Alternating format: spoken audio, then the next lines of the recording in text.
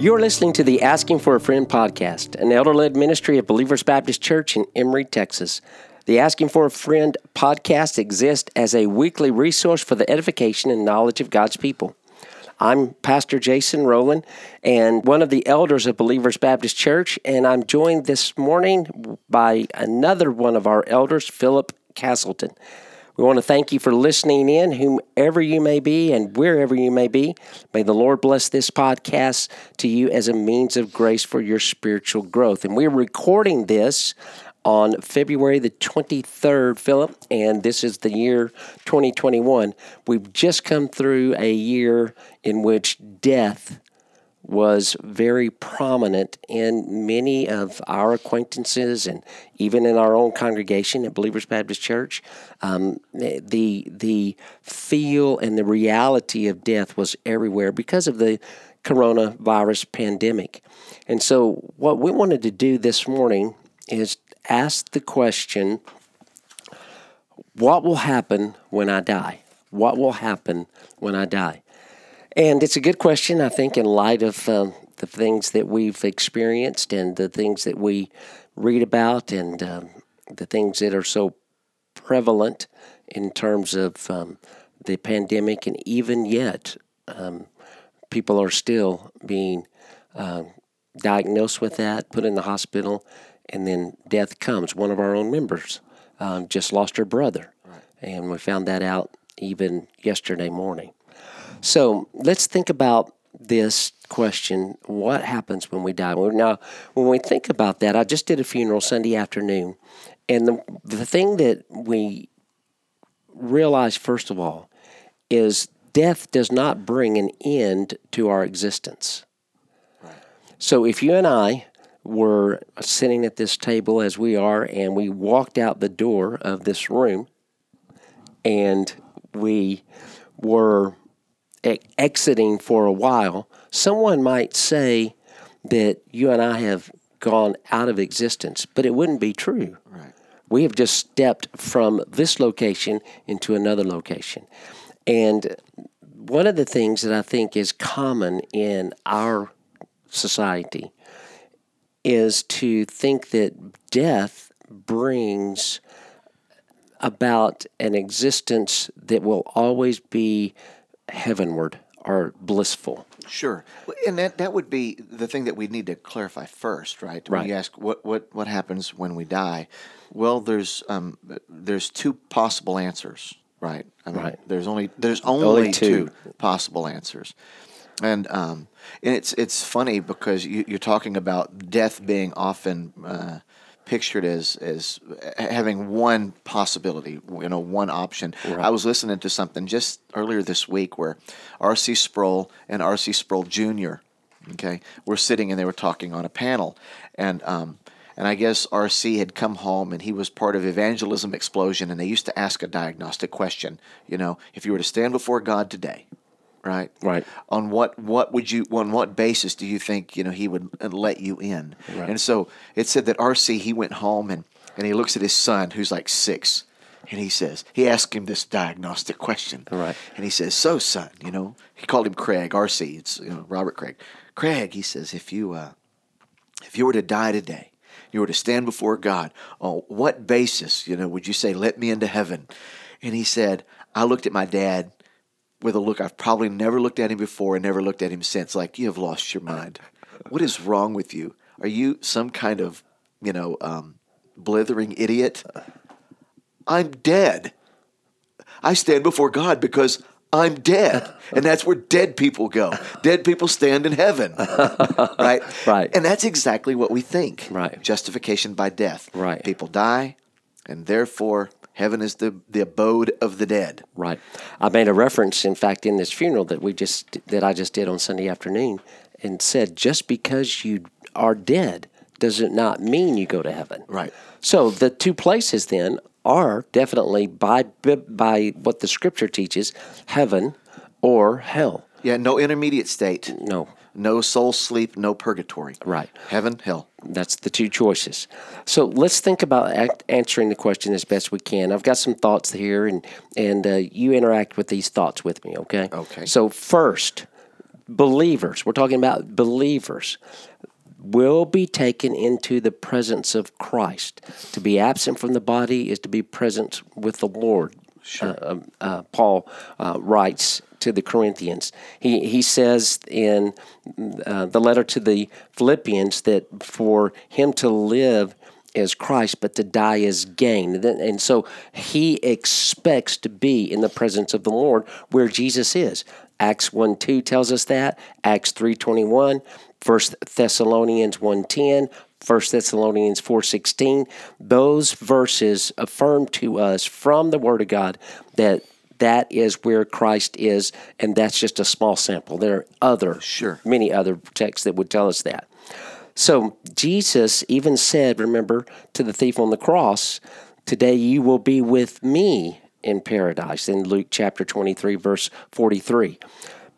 Paul even spoke about being ushered into the presence of Christ at the point of his death. And as I said in Philippians 1:21, he said, for me to live is Christ, but to die is gain. But in verse 23 of that same letter, he said that he was hard-pressed to decide between the two. That is, whether he wanted to stay with the Philippians or whether he wanted to depart and be with Christ. That was far better. Verse 24 says, but to remain in the flesh is more necessary on your account. My point is, again, he expected to be in the presence of Christ. So the first thing that I think that you and I can say with confidence from the Scripture is that the believer goes into the presence of Christ. Yeah, we even have some Old Testament, saints that we see in the New Testament exposed that way. We have the Mount of Transfiguration, right? Yes, right. And on the Mount of Transfiguration, Christ's glory is exposed. But who shows up with him there? Yeah. Right? Moses and Elijah, right? Right. And the interesting thing about that is where else would they have been? Right. But with God, right? Their bodies in the grave. Right. But their spirit with God. This is...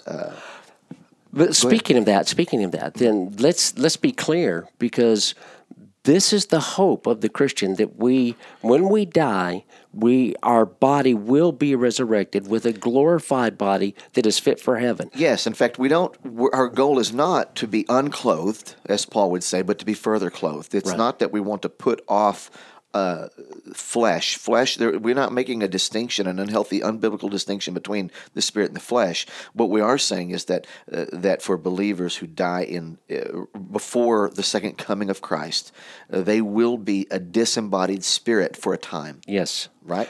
To be in the presence of the Lord, then, is to be a disembodied spirit in the presence of the Lord for a believer. Until the revealing of Christ, at which case we get resurrected bodies. Right. And again, the great hope of Scripture in the New Testament is this idea of the resurrected body. Yes. Yeah. And to go even further, as you brought in the Old Testament, remember that we're told that we're going to sit at the table with Abraham and Isaac and Jacob, with those men of the Old Testament, the heroes and the believers of the Old Testament. And so, again, they are in God's presence. Yes. So the believer then goes into the presence of Christ in heaven. Second, heaven is a place of great glory. And it is being in that context of glory and splendor and majesty that we have never known. Maybe the best way to put it is in perfection without sin. Yeah. So death brings an end to the relationship that you and I have with sin. Yeah, well, that's exactly what Peter says. That's what Paul says. Right.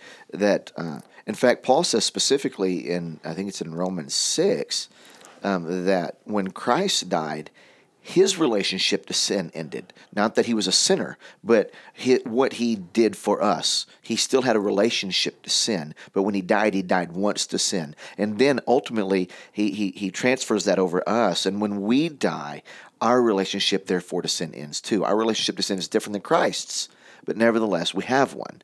And when we die, our relationship to sin ends, and therefore we know a disembodied perfection, and then later a reinstated perfect body. Right.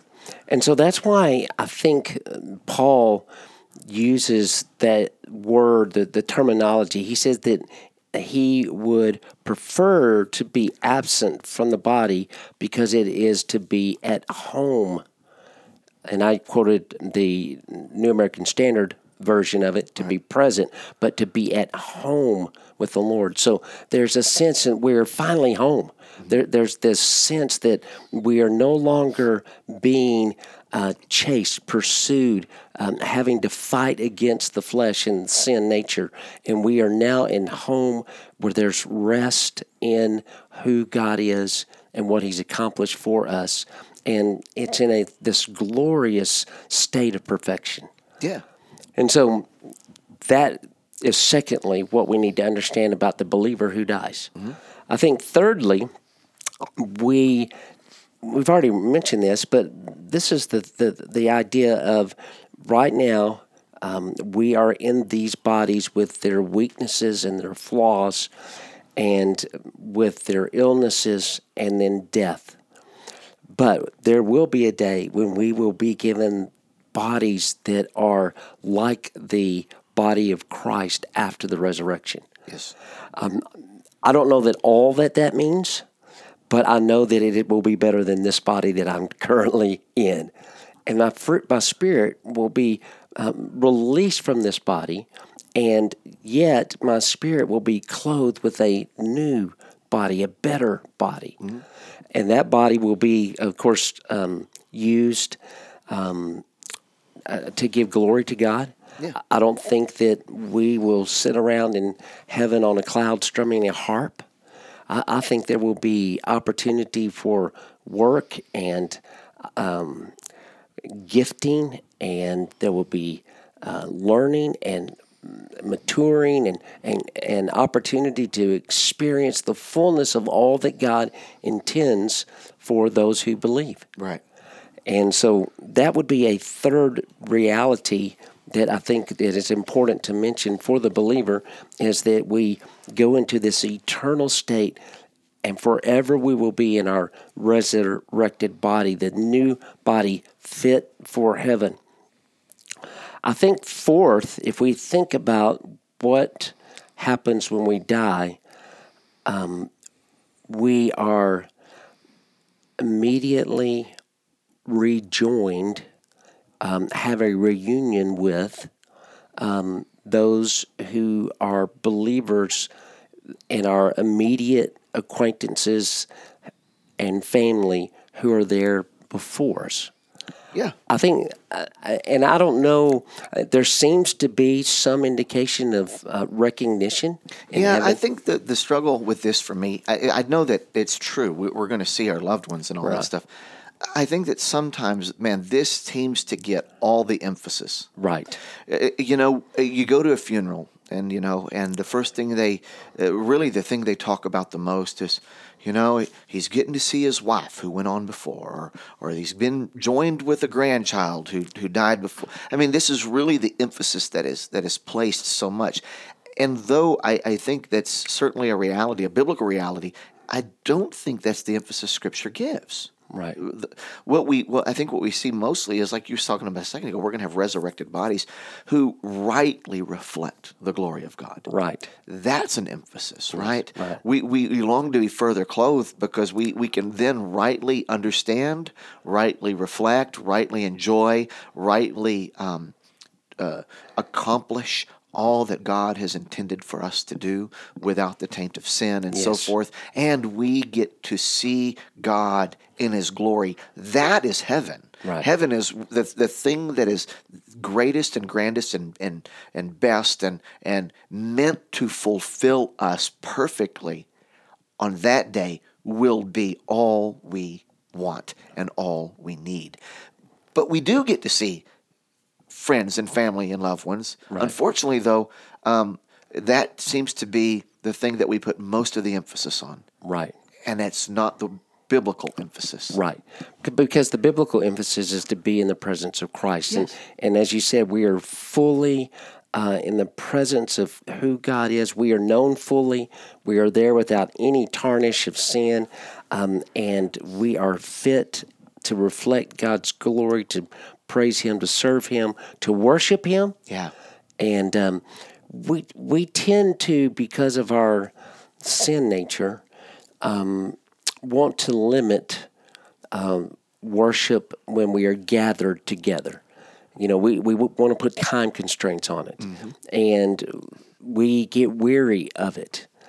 But when we are in the presence of the Lord and there's no taint of sin, there's no self, worship will not be dull and boring. We will not wish that, when is this going to be over so we can leave and go to the nearest restaurant. Yeah, well, imagine this. I mean, even in like Isaiah 6, right, he gets a glimpse into heaven, and there's angels that are created for worship, and they sing back and forth to each other, holy, holy, holy is the Lord God Almighty. And this has been going on since the angels were created, whenever that was, right? Right. And so and do you think they tire of it? I think that they don't. I think this is exactly what they were created to do. And the fall has marred our not only our capacity to worship, but our understanding of our own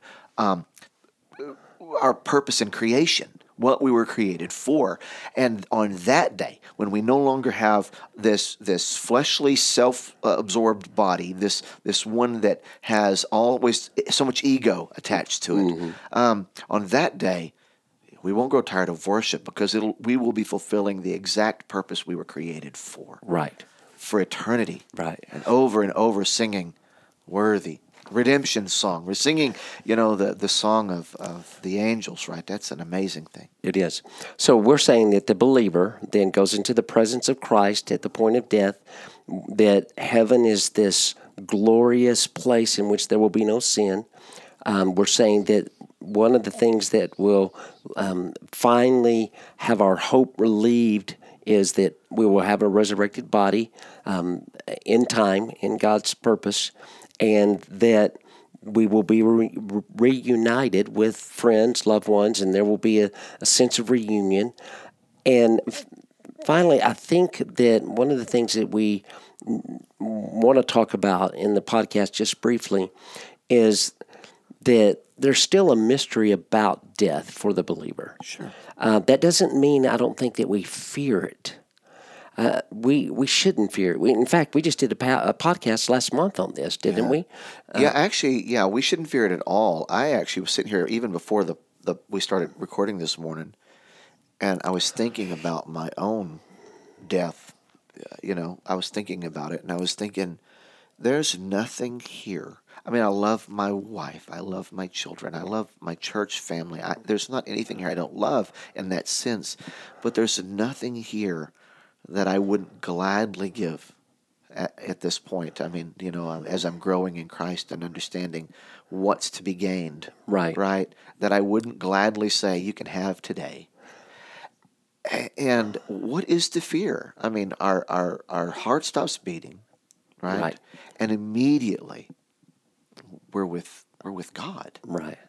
All of the things that daily frustrate me, all the things that make me long for something better, right? Right. All those things will be gone, and that something better will be a reality. Right.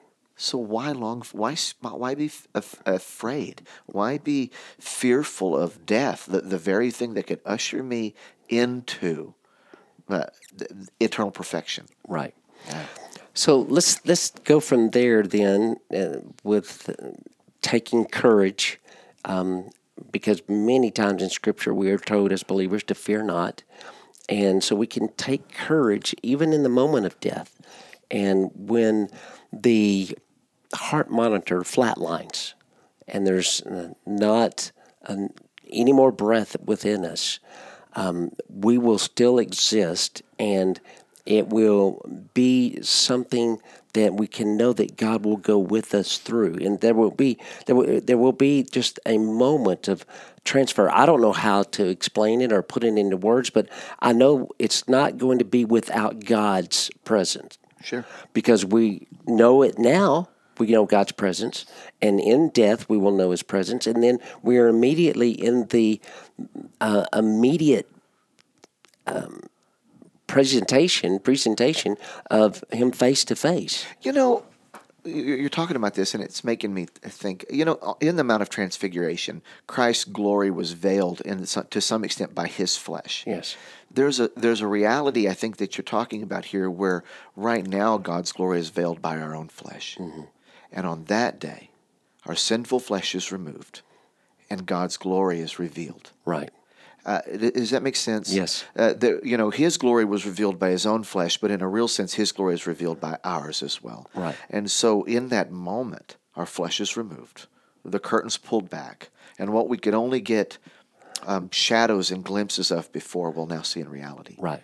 A glass darkly. Yes. And I can't wait. Yeah. I really am excited about that day. I know. I learned a hard lesson, because there were several times that I had made some comments along the lines of what you just made just a moment ago. What is there here that is better than Christ?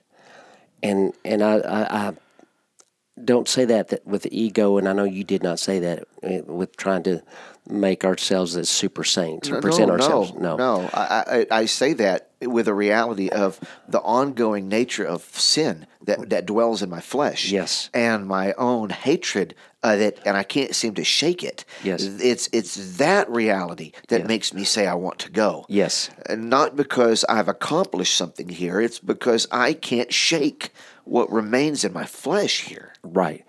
Absolutely, brother. And so I've made those kind of comments, and it has hurt my wife's feelings because of then if there's not anything here, then what are you saying about me is what she's saying. And I have to be careful, and I get it. And that's why I qualified my statement up front by saying it's not that I don't love my wife. I enjoy every day with my wife. She's my best friend. Yes. I love my children. I love my church family. I long to be here whenever I can to be around these people that God has placed in my life. All of those things are wonderful blessings. I enjoy them.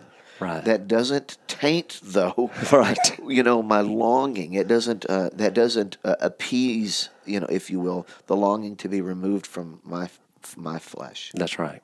And that's what I'm saying too. And I look forward to being in the presence of Christ. Yes. Well, if that is true for the believer, these things that we've just been talking about, let's think about the other side of that coin, because we said that there are two places. Yeah.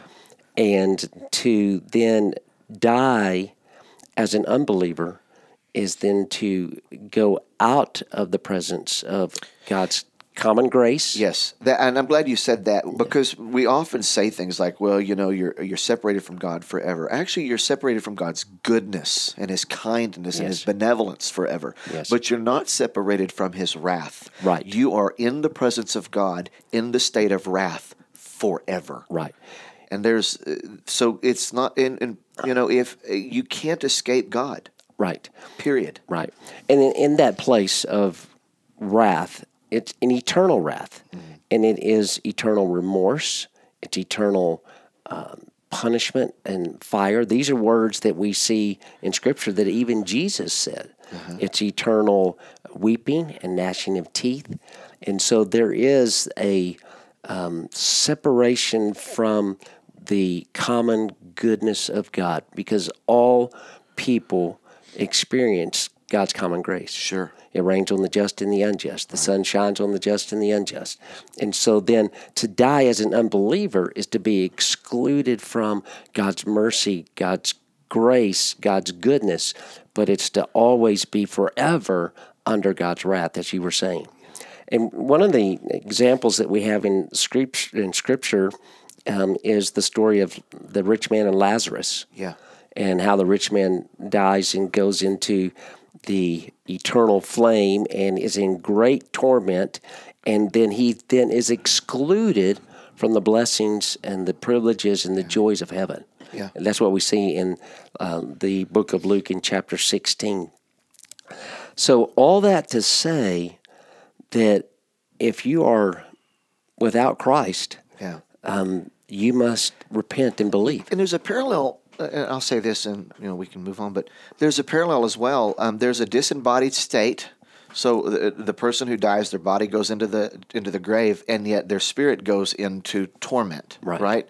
But one day there'll be a resurrection of their bodies as well. Absolutely. And they will be fitted with a body not that'll reflect the glory of God like the resurrected believer, but they'll be fitted with a body that'll feel every lick of the flames. Right. One that won't be consumed, but will always be being consumed. Yes. And we need to remember that. It's not as if there is no physical reality that it's only a spiritual reality. It's both. Right. One day there's a resurrection of the dead and the living, if you will, the spiritually alive and the spiritually dead. And those who are outside of the presence of God's goodness and His blessing and His salvific grace will be resurrected with a body that will feel every lick of every flame. And and that's true. And Hollywood and our culture of purchase and selling has created images of Satan and even of hell that are benign, that have no threat, and that hell will be some kind of place of party where we're all going to gather. Well, one of the misunderstandings is that Satan is going to be the one dishing out the punishment. Right. Satan's not dishing out the punishment. Satan himself will be bound in hell. Right. God is the one dishing out the punishment. When you sin, you don't violate Satan. Right. You violate God. Right. That's who you've offended. Yes. And in fact, Jesus says that hell was created for Satan and his demons. That's right. However, there are those who would never repent, never come to faith in Christ, and that is the command that we see in Scripture, that all men everywhere must repent and believe in Christ. Yes.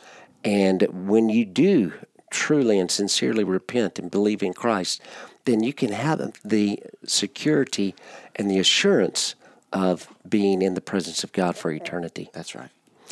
Well, we hope that this particular podcast has been helpful to you and an encouragement. We certainly appreciate any ratings or reviews or any shares, any way that you can be passing on the podcast, and perhaps a good old-fashioned word of mouth would be the way that you can spread the word if it's helpful and a blessing to you, and that is always our prayer. So thank you for listening to the Asking for a Friend podcast. Amen.